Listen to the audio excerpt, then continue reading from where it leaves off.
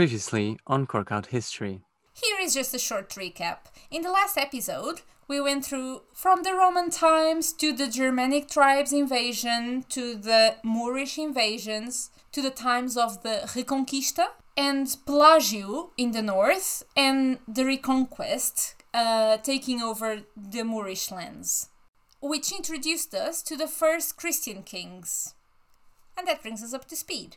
Which brings us to the place where we are going to start today with Fernando I, or Fernando Magno, who is one of the first promoters of the Reconquest. Welcome to another episode of Cork Out History, where we drink Portuguese wine. And we talk about Portuguese history. Mostly the wine. My name is André. And I'm Inês. And welcome to Cork Out History. The real start and the Juicy King's rabbit hole. Rabbit hole!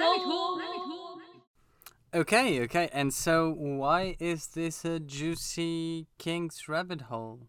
Oh, mate, because there's nothing that doesn't happen in here.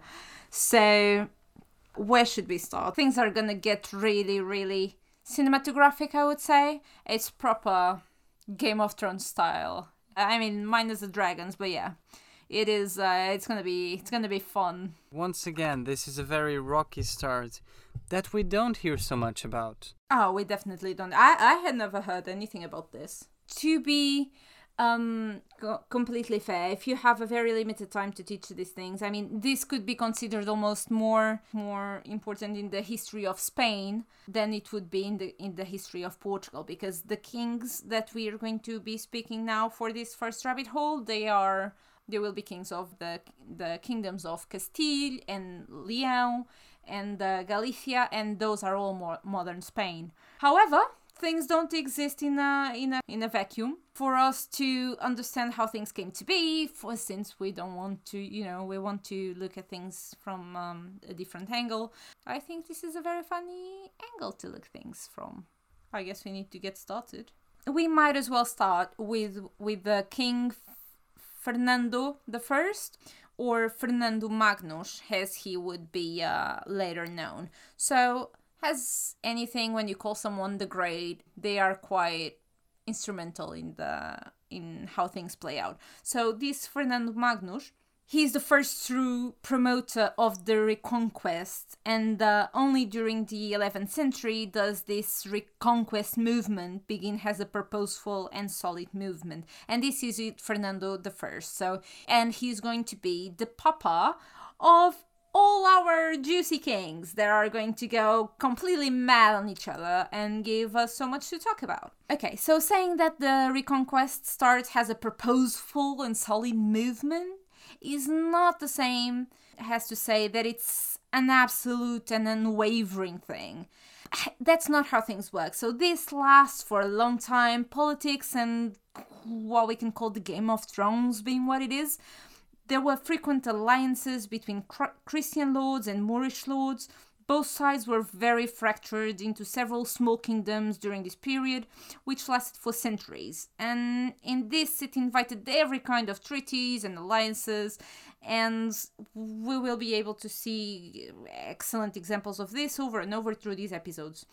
One good flesh and blood impersonation of this can be found in the figure of Sigismund Davides. I'm not sure if I'm pronouncing his name right. The Mozarab.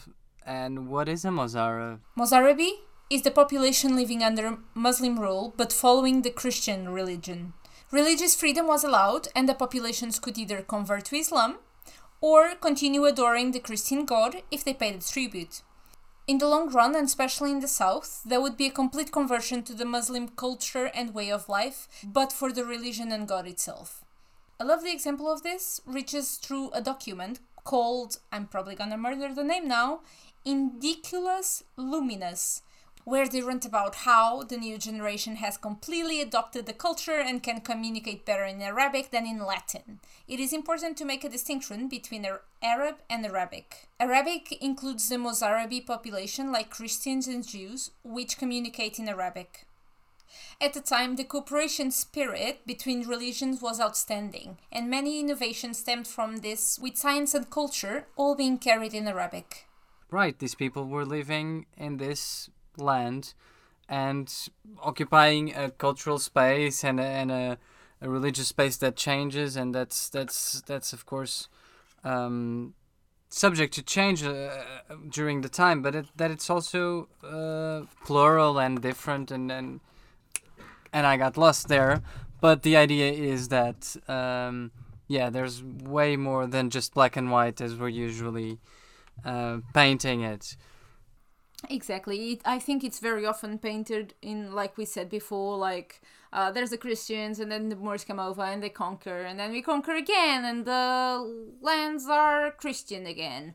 And yes, but admittedly during those, in some areas it wasn't even like, it didn't even reach to be 200 years. In the south it was a lot longer. It was one of the most abundant and rich and cultural rich times in the peninsula and of the entire of all the time in there. It was a super peaceful time. There were no wars going on, and the cultural development was just incredible. One of the things that we always mention when studying this in school, back in 5th grade when we were like 11, it's about the things that the Moors brought to Portugal, and they got us oranges, and they got like all these funky watering systems. Yeah. Yes, but there was so much more. Yeah. Like the development in medicine was incredible at the time. Architecture was incredible at the time. Engineering, like it was just outstanding. It was out of this world. Once again, I need to highlight how we will need to have an episode just dedicated to that, but that's another story. So back to, you were telling me about Cisnando before we got completely carried away. Yeah, completely off track. But yeah, Cisnando, this guy was has a very colorful life that kind of represents what this time was also about and how things were, once again, not black and white. And he is kidnapped as a child, and he's raised as a Moor. And then he becomes a diplomat, he turns coats again, and starts working for Fernando I, that Fernando that we were just talking about. Why were we talking about this?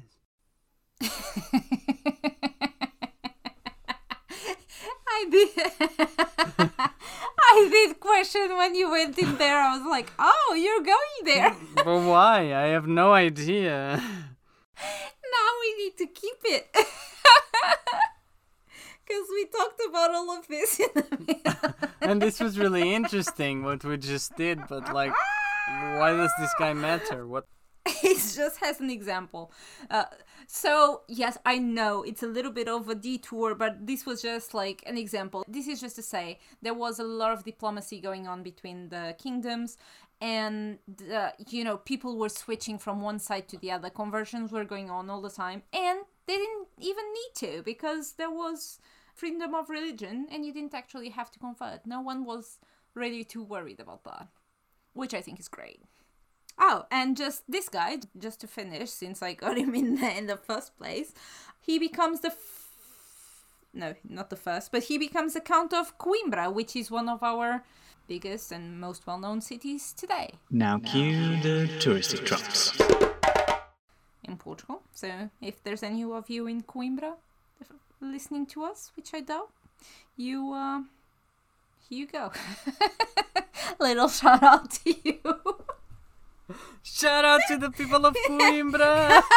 Whoa! We got Guimarães and we got Coimbra already. Yes, that's it. Okay, so this... Andre is struggling with his pop filter at the time. At this moment. This is not a live. That's true. Thank God. Thank God for that. Thank God for that. God, we would be fucked. I'm keeping that. Oh God. Okay, go on. So Fernando conquers Viseu and... Oh, Jesus Christ. Boring.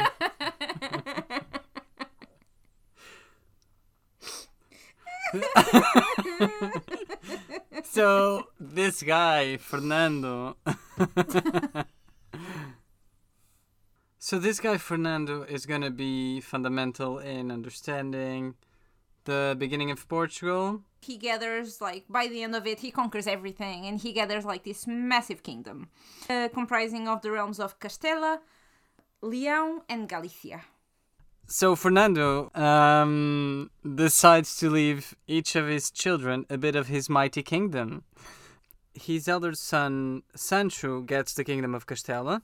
His second son, Afonso, gets the kingdom of Leão. Which was a questionable choice, since Leão can be considered better than the kingdom of Castela. And in this way it ought to have been given to Sancho, who was the eldest. But Papa Fernando has his favorites, and so he gave the kingdom, the best kingdom, to his favorite son, Afonso. And this is going to be important to all the drama coming next. Yeah, and just to finish, he gives Galicia. He gives Galicia to his youngest son, Garcia, which was until then a county that was part of Leon, but which Fernando then turns into a kingdom in its own right. Yeah, and lo and behold, even his two daughters get something. With his daughter Urraca being given a city, the city of Zamora, and his other daughter Elvira being given the city of Toro. And things were relatively peaceful for a while until the death of their mother in 1067. But in 1068, Sancho wins the War of the Three Sanchos. Yeah, I have this allows me to mention one of the things that's like, every generation we're gonna have several Sanchos and several Afonsos and several Urracas, and in here, So basically, yeah, just yeah, in this, here, there's four Sanchos. yeah, there here. was Three Sanchos. exactly. Three Yeah. Sanchos. So it's a battle. It's called the Battle of the Three Sanchos because they were basically all called Sancho. Like, what are the odds of this? Very high, as it turned out, because they Yeah, all have the clearly. same fucking names. Clearly, but Sancho, not our, but the Sancho that we're talking about right now, he wins that battle as well, and he carries on a series of battles and winning a series of things quite unlikely. Why is it quite unlikely, Nish? Wins the improbable war of the three Sanchos against Sancho of Aragon and Sancho of Navarra, which only goes to show the incredible lack of creativity in naming their children at the time. So it's improbable the name of the battle. Yeah. Right. Right. Anyway, the Sancho that we're talking about here, he goes on to win a series of battles, including a battle against his own brother, Afonso, and this is the Battle of Llantada. In the same year has the Battle of the Three Sanchos. He also attacks the Taifa of Badajoz. Taifa is basically the name that we give to Muslim kingdoms at the time. So the Moorish kingdoms, they weren't called kingdoms, they were called taifas. They had a leader, exactly the same, but the word is taifa. So Badajoz, which is today a city in Spain, at the time was part of the taifa of Badajoz. And Sancho attacks this taifa. This was problematic, and this is the first breach in their sibling bond, so between him and his brothers, because the taifa of Badajoz, albeit an Arabic kingdom, was allied and under the protection of Galicia and his brother Garcia. So Garcia, the ruler of Galicia, one of the three brothers, he was the taifa of Badajoz was under his protection and allied to him, and so comes in Sancho and he attacks it. So already not a great start. No, not a great start at all, but that's how it's gonna go, and it's not gonna get better, is it? No, it's not about to get any better at all. Like, actually, in an amazing prolific year, Sancho still fights and wins over his brother Afonso in the Battle of Llantada. So Afonso, as you remember, he was the second brother and he was the favorite of Fernando the First. So that one he loses to Sancho. So Sancho is just going around winning everything. Although this does not seem to have very serious consequences, it seems Sancho was under the impression that Afonso was having like some expansionist thoughts towards his kingdom, but after sorting the differences in the battle, the two brothers remain cordial. Like so much so that when Afonso shows up at Sancho's wedding, they come up with this plan to invade Galicia, the kingdom of their brother Garcia. Very nice, like that sibling bonding. I mean, you go to someone's wedding and you just decide to invade the kingdom of your little brother. Nice well, work, but guys. they do. Yeah, they do. Mm-hmm. They do. I don't have siblings, but I mean, that's the way to go. In the meantime, the kingdom of Galicia, who was given to the younger brother, turns out to be a bit more of a headache than anticipated. There's revolts and resistance going on everywhere he turns, and these culminate in the Battle of Pedroso, which we've mentioned before, which he won. Garcia won it against Nuno Mendes, who was the Count of Portugal. And in this battle, so Nuno Mendes, he dies, and this is the end of the lineage of Vimera Pérez and Mumadona Dias, and the end of the line of the Counts of Portugal. So the line is extinguished here, and the kingdom of Portugal is united, like completely united with Galicia, and it stops existing, like we said before, for 23 years. So we're united with Galicia. Right, okay, but this is not all of it for this year, and Garcia has to face a few more things before the year is over. So in June, both of his brothers invade his lands, although they're unable to keep them. Yeah, because, I mean, shocker, these two brothers who've been to battle before and who decide to invade their other brothers' land, like, they have another fallout. Shocker, I know, big plot twist. They have another fallout and basically they're fighting again, and Sancho wins again. So eventually he gets distracted for a little while, but eventually Sancho would then conquer Galicia once again, and he wins again and for good, and he defeats Garcia again, and he locks them up. Lovely family, I told you, lovely family. He locks him up. Yeah, he locks him up. So he wins, he takes his kingdom, and he throws him in jail. So that's how Sancho gets crowned the king of the three kingdoms in that year, right? Yeah, so still in the same year. I mean, these people achieve so much in a year, I can't even, okay? All my plans that I had for last year, I put on hold the last 5 years. All my New Year's resolution are always like for, the next 10, if. Anyway, this guy achieves a lot, clearly. He's crowned the king of the three kingdoms in the very same year. So once again, he gets the kingdoms that his father had distributed amongst the three brothers. He gets them all united under him. Okay, but what about his sisters? They had two sisters, right? Yeah, they had two sisters, and it's like, these are fierce ladies. So even though the other kingdoms fall, so, the brothers, the boys had two kingdoms, boom, gone. The sisters had two cities. One, Elvira, she stands up to him for a while, but eventually, like, her city gets taken over. Elvira and the city of Toro were unable to stand for long, but Urraca, in the city of Zamora, she resisted.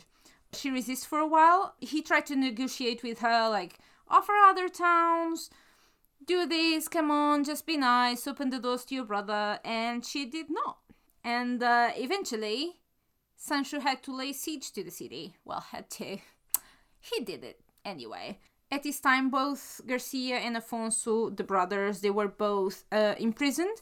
Later on, Afonso manages to escape thanks to the help of this sister Urraca. I mean, seriously, she's doing everything. She's keeping the city up. She's getting, like, the brother out somehow. I mean, please, this woman is magical.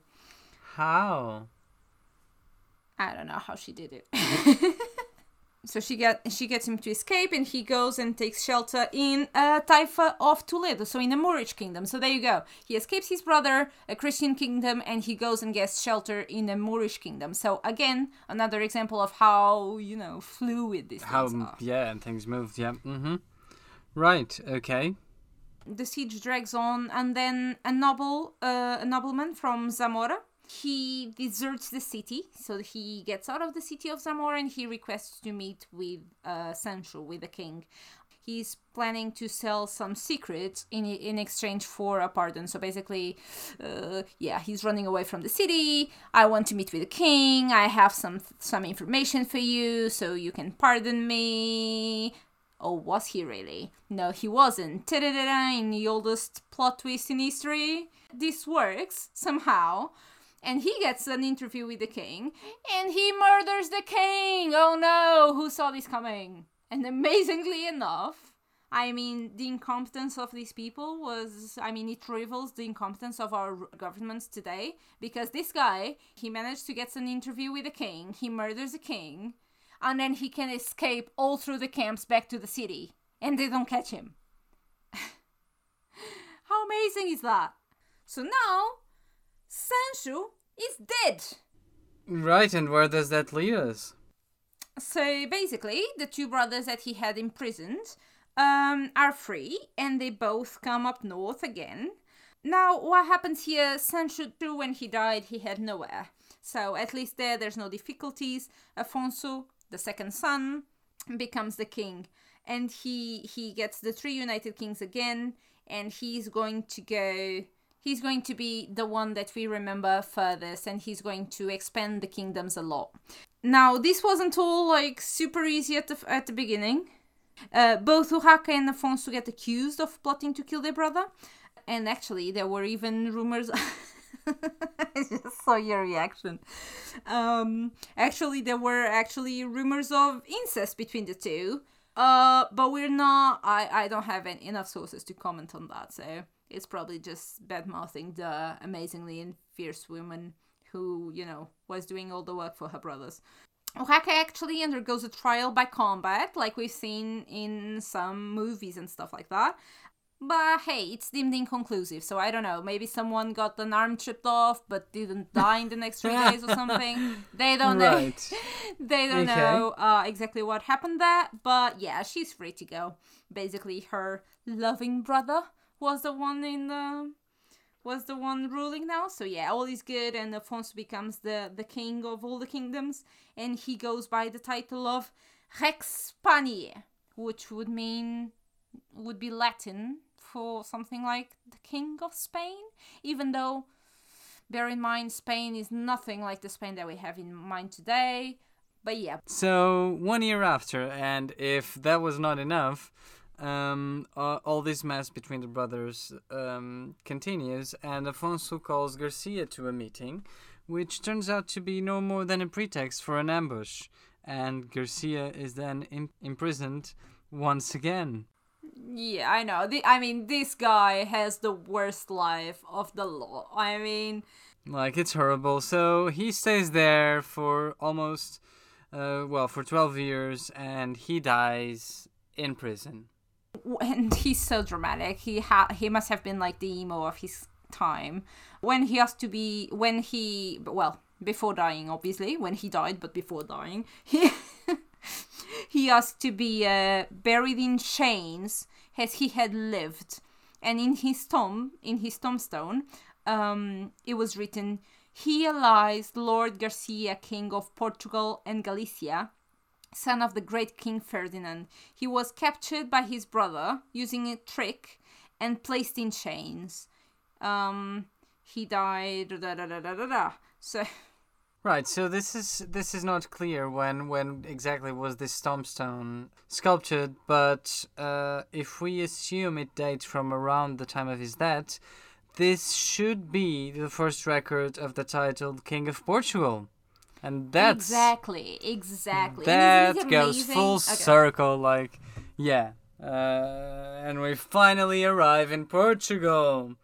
Yeah, Yes. it's almost the end of the rabbit hole. Not quite, but Not quite. But definitely a big step on our way. It is, and it is amazing that it's the first record that we have of that title. And of course, wait a minute. We know this is not Portugal. We're not talking about the country Portugal, blah, blah, blah. We know that, but it's the first written mention of something that is going to lead us to that. And that's why, yeah.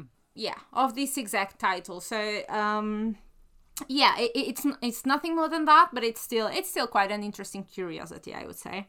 Apparently, Garcia was also a favorite of the poets of that time due to his, well, let's call it tragic, but I think that's kind of an euphemism because everything happened really to that terrible. guy. Yeah. From his fucking brothers. Can you believe that? Yeah, he was super popular with the poets, and they made a shit ton of ballads about him. Well, reading is fundamental. I think that should be the last line to our first episode. Reading is fundamental, kids.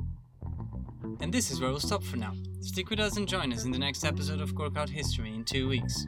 Until then, you can find us on Instagram and Facebook at CorkOutHistoryPod and on Twitter at CorkOutHistory, where you can reach out to us, let us know your thoughts, and discover more about the upcoming episodes. Don't forget to rate and subscribe wherever you're listening to us.